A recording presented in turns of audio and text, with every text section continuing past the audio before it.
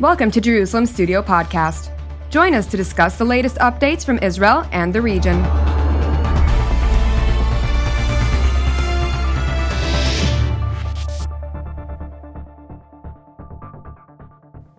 Shalom and welcome to Jerusalem Studio.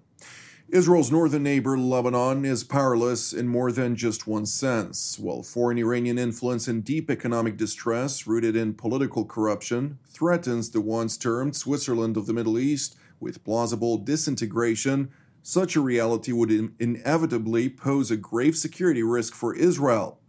To analyze the current situation in Lebanon and expected implications for the region, we're joined from Central Israel by Colonel in Reserve Dr. Anan Wabi, who is a senior fellow at the Institute for Counterterrorism at Reichman University and a lecturer at Haifa University as well. Thank you for joining us, sir.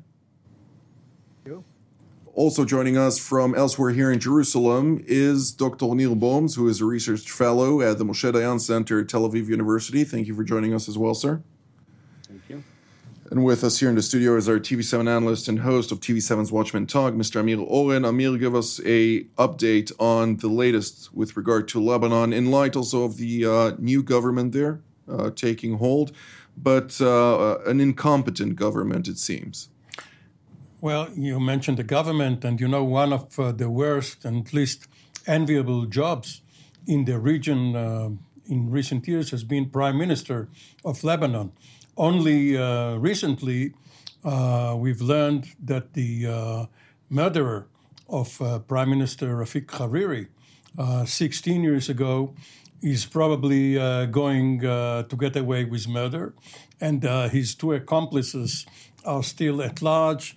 The prosecution is trying to appeal, but Lebanon being what it is, under the control of Hezbollah, there is a slim chance that justice will be done. And the current Prime Minister, Najib Mikati, made a fortune in his private dealings, but as a public figure, he's not so fortunate. Obviously, the Lebanese economy is in shatters. The Lebanese currency has collapsed. There is no petrol for Lebanese citizens to move around. Hezbollah is trying to make this dire situation better for itself by distributing oil which it has gotten from Iran. But until and unless corruption is rooted and Hezbollah is brought under control, and both of these efforts do not seem to be bearing fruit, Lebanon will still be on the verge of collapse, and perhaps even deeper. And as you mentioned, if it is disintegrating, Israel could be deluged by workers, unemployed from the north, or other desperate people, in addition to the usual security risks posed by both Hezbollah, the Shiite movement, and Palestinians residing in Lebanon. Not to forget, of course, that Hezbollah's oil, which it received from Iran, was initially brought to the Banyas port in Syria in order to avoid the U.S. sanctions on Lebanon proper, a request from the Lebanese government at the time, and then transported via land border to Hezbollah. From what I hear, it didn't reach far from the Baqa Valley Hezbollah stronghold. But with that being said, Dr. Wahabi, I'd like to ask you, Prime Minister Mikati is a person who grew up and became stronger from within the Sunni community in Tripoli, in the north of Lebanon, which is not necessarily under Hezbollah influence as much as other parts of the country. Nonetheless, in order to play the political game in Beirut, you need to have some sort of communications with this Shiite organization, which is, of course, also controlling Amal and other organizations in that country. Give us a little bit of an understanding. To what degree is this new technocratic government, quote unquote, able to function for that matter? Yeah. First of all, we remember that it's not the first technocratic government that tried somehow to stabilize the situation in Lebanon. The last one just failed to do the job, and then they moved on. There was a vacuum, political vacuum in Lebanon. It's not the first time that Lebanon is witnessing such a political crisis, but here, together with the worst ever economic crisis in Lebanon, and the very bad conditions that the Lebanese are living right now, and together with the regional challenges that we are all watching and hoping for a new political and military order after the problems that we are watching in the neighboring countries. Here, Lebanon is trying again to come with a new formula of a pragmatic way to stabilize the country from inside. McCarthy, that was in the past prime minister, is a Lebanese Sunni, and his loyalty is first of all to Lebanon. He knows the situation, he understands, and we can, when we analyze his speeches and his declarations, we see that he is trying to avoid further collapse of Lebanon, trying to bring to the table rivals of yesterday in Lebanon, and to put aside the external influence from regional forces like the Gulf states and others that were much more influential in the case of Hariri as prime minister. His loyalty is to Lebanon, and I'm afraid his job is a bit difficult to be achieved, while Hezbollah's loyalty is first of all to Iran before Lebanon itself. Indeed, Dr. Bohms, your perspective on this, also bringing into the picture the fact that the first trip McCarthy has made was to Paris, to the Élysée Palace, to meet with French President Emmanuel Macron, of course, the person in charge of trying to accumulate international support for potential bailout, but reforms are necessary to bring about such a plan, including by the International Monetary Fund and other global institutions, something that doesn't seem very viable at this stage if we look at the political construct despite this new government. True, and this is really what the Prime Minister had attempted to do, and at least create the beginning of conversations with the international institutions, trying to gain some support from French and then potentially from others, and in a way trying to do the impossible and create a balance. Look, Lebanon is constantly in a flux. There are about 13 months before the terms of President Aoun will be over, and Lebanon is constantly looking for its direction. It is clear to anyone who is in the lead in Lebanon that it's very difficult to create a consensus. We've seen it even recently, and now again with the maritime border. Lebanon desperately needs an agreement that will enable it, for example, to develop some of its reservoir that potentially can bring at least long-term financial gains from the sea. But for that, it needs an agreement with Israel. And for that, it needs the government and the Hezbollah, pro-Hezbollah factions to also agree. That seems very far from the current trajectories. And it means that the influence of other foreign actors on Lebanon is likely again to increase. When Lebanon is depleted, it basically strengthened the positions of those who are willing to put money inside. That certainly enabled Iran to continue to strengthen its influence. It enabled Hezbollah to strengthen its influence. And that in turn created the scenario in where that camp, despite some of the losses it suffered, still is strong enough to basically block any serious move for a serious reform or political change in Lebanon. This deadlock is something that Lebanon had experienced for quite some time. The difference really in the last few years that it has seen that with a depleting economy, with people not able to find gas for their cars, with depleted hospitals, no medications, people were trying without success to get formula milk, things and pictures that are very, very difficult. Usually in these types of cases, some of these pictures may end up convince the IMF to eventually, come in and offer another relief, something that maybe create a temporary relief to some degree as some of the fuel for some of the neighborhoods at least. But that's far away from actually sorting the issue of Lebanon, which is becoming another, unfortunately, failed state in the region. Indeed, and not to forget, of course, that the oil that came into Hezbollah's depots, if you will, were actually intended to maintain its capacity to react also, first of all, to Israel, but also to allow it to function militarily elsewhere, also vis-a-vis, of course, the Syrian area of operations. But, Mr. Oren, when we look at the whole picture, to what degree is Lebanon truly on the brink of collapse? Well, the basic formula or equation on which Lebanon was founded or gained its independence from France and indirectly from Syria is no longer valid.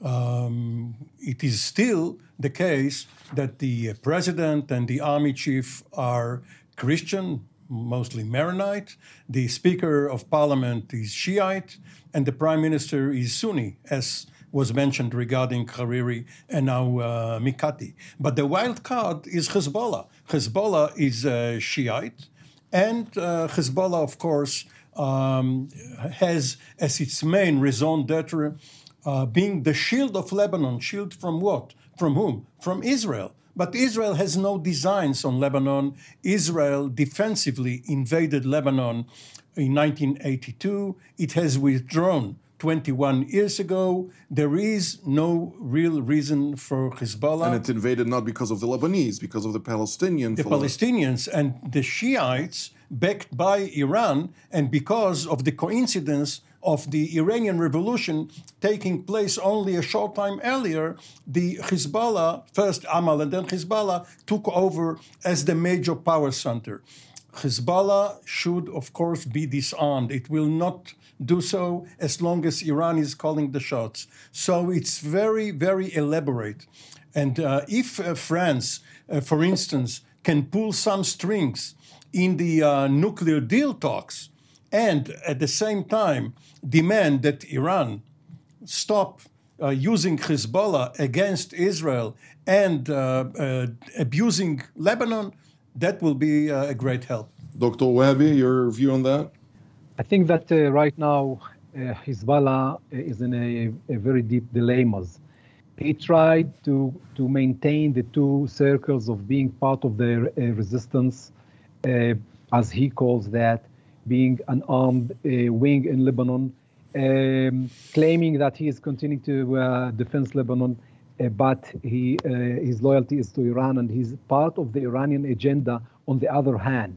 And those two circles right now are contradictory to each other for the first time. And Hezbollah has to put it in front of the Lebanese that are rising fingers and they trying to improve the situation and to start a new hope in Lebanon, knowing that Hezbollah is an obstacle and not helping the Lebanese anymore.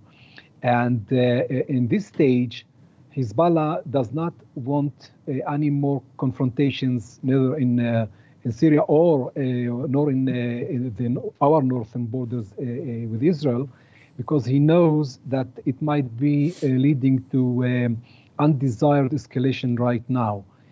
His internal front is much more risky right now than all others, and he is still involved because of the Iranian agenda in a lot of other terrains in the Middle East, in Syria, in Yemen, and in other parts of the world. He has a bad economic situation. He cannot recruit any more people to his human resources are limited right now. And he is trying to be part of the solution without putting aside the Iranian agenda. And it's very, very complicated. Indeed. Let's bring into the picture also the potential negotiations now, or the resumption of negotiations on demarcating the maritime border between Lebanon and Israel. The United States is sending a new envoy to the region to try and bring about a certain glimpse of diplomacy. Of course, multiple occasions in the last year failed miserably because of new equations that were brought to the table by the Lebanese, of course, with the directives of Hezbollah, which we all know where they get their directives from. But Dr. Bohms, how do you view this complexity? So Amos Hochstein, who is a diplomat that worked in the corridors of Capitol Hill for 2 decades, also a businessman and somebody who worked in Congress under the Obama administration, is now being sent by the Americans as the new envoy to try and renew the maritime negotiations. About a year ago, when the last round of the negotiations ended, we were in an interesting situation. It seems that the reports indicated that the two sides are actually coming to a potential agreement. But at the very end of it, and then due to pressure coming from the pro-Hezbollah circles and the Lebanese government, the Lebanese have actually changed their initial position and now declaring that the area in dispute is almost 3 times as large as the area in dispute that actually came to the negotiations.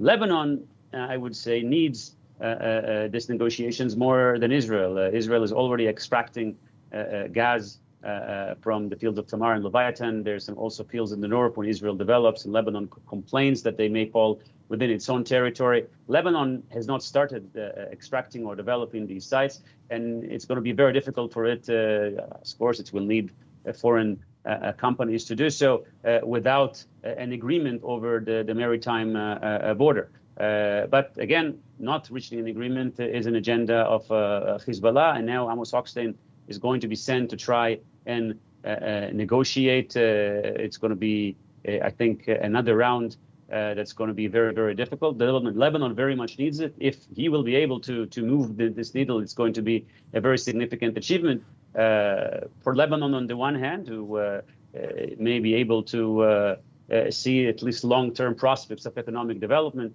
and also because there's going to be another agreement between Lebanon and Israel, and certainly a loss for the Hezbollah camp.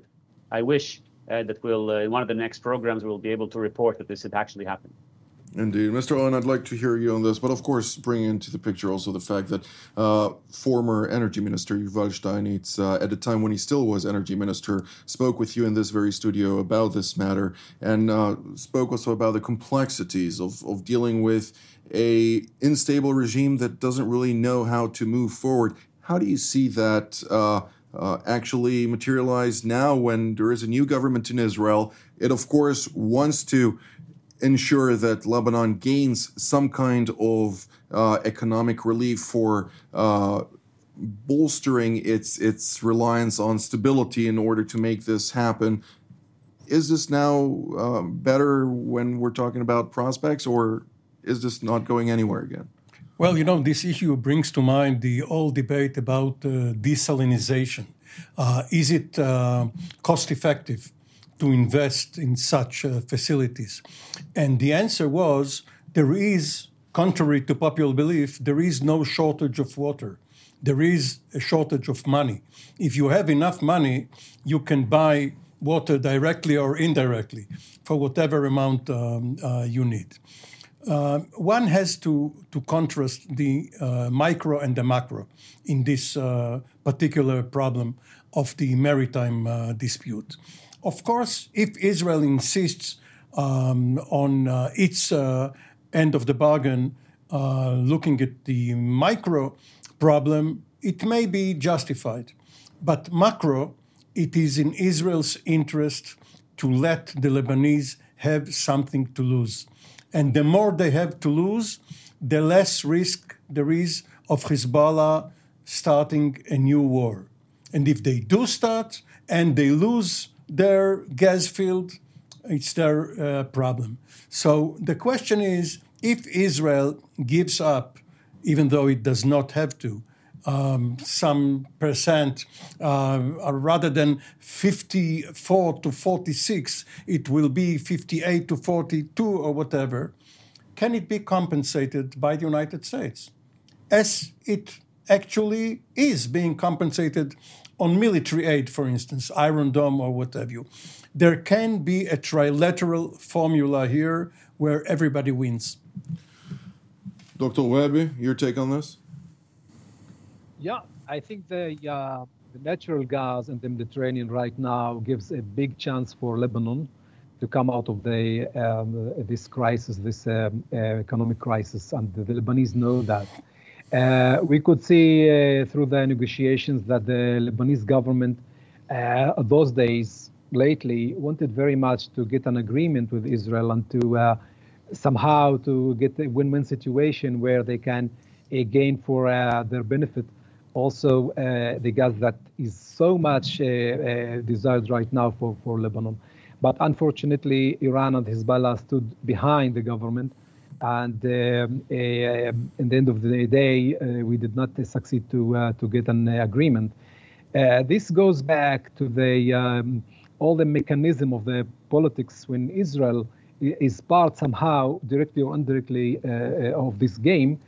And here, Israel is watching the scenarios in Lebanon. And if we are talking about the yesterday political order that is still existing anyhow, of course, all the countries here in the region want to weaken Hezbollah, and that this organization will choose to reduce its military activities and adventures through the region. But on the other hand, there might be new dilemmas where Lebanon can move a step ahead, and that the collapse of Lebanon can lead this country to a new opportunity where a new politics can be get there together with the involvement of the region and of course, the superpowers. And it could be a new Lebanon without Hezbollah, and without the military wing of Hezbollah, that Hezbollah integrates again in the Lebanese politics. And there's a lot of resources that can contribute to the Lebanese economy. We're drawing near to the end of the program, and I'd like to hear more on Israeli preparedness for if things go south. Dr. Bohm, how do you take that?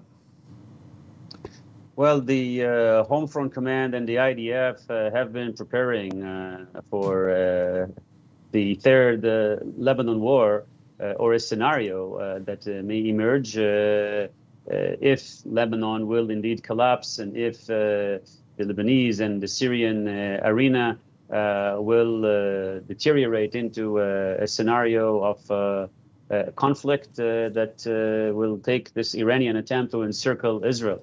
This is a serious issue, and perhaps if we're now drawing the loose analogy to Afghanistan, a place in where the Americans have invested 20 years in attempt to stabilize the country and received the very difficult results. We've seen Lebanon as well, 20 years with $5 trillion of investment in trying to stabilize the country, which now, and stabilizing the Lebanese military, which is now seems to be weaker than the pro-Iranian militia there, Hezbollah. If Lebanon further collapses and the non-aligned forces become more integrated with the arsenal that they have against Israel, Israel, of course, needs to prepare, which is, of course, why Israel is taking great interest in all of these dynamics. And not that it can do much to change the reality in Lebanon, but certainly looking at very watchful eyes with some hope that the moderate voices will be able to bring Lebanon into a better route moving forward, and being prepared for an additional escalation or deterioration. Dr. Wehbe, your take on this? You have about 1 minute. We are witnessing a shifting point in the Middle East and Lebanon in particular. And I think that the Lebanese problem should be solved together with the new nuclear agreement that the United States of America is conducting right now. And I'm optimistic that Lebanon will be stabilized. Mr. Olin? Well, the Lebanese seem to be wary of civil wars and corruption and incompetence. The problem is, while there are what you may call regional or native Lebanese, there are outside forces. First, the Palestinians, which started coming over in force, not the refugees of 1948, but those expelled from Jordan in the late 60s and after Black September of 1970. And Iran as the one pulling the strings behind Hezbollah. If those outside forces could be neutralized and the corrupt elite ousted by revolution or by some outside force, let them go on exile to their treasures hidden in Switzerland or wherever, and let the Lebanese elect a new leadership, then I could join the optimism voiced here. Not to forget, of course, the vigorous campaign that was initiated in the early 2010, 2011, when they were trying to advance the nationalistic ideals of Lebanon, but loyalties lie in the sectarian atmospheres. Unfortunately, this is not going to change anytime soon. So Lebanese is not necessarily a proper Lebanese, but this is all the time that we have for today. I'd like to thank Dr. Wehebe, Dr. Boms, and Mr. Olin for being part of today's panel. I'd like to thank our viewers as well, and we will see you next time.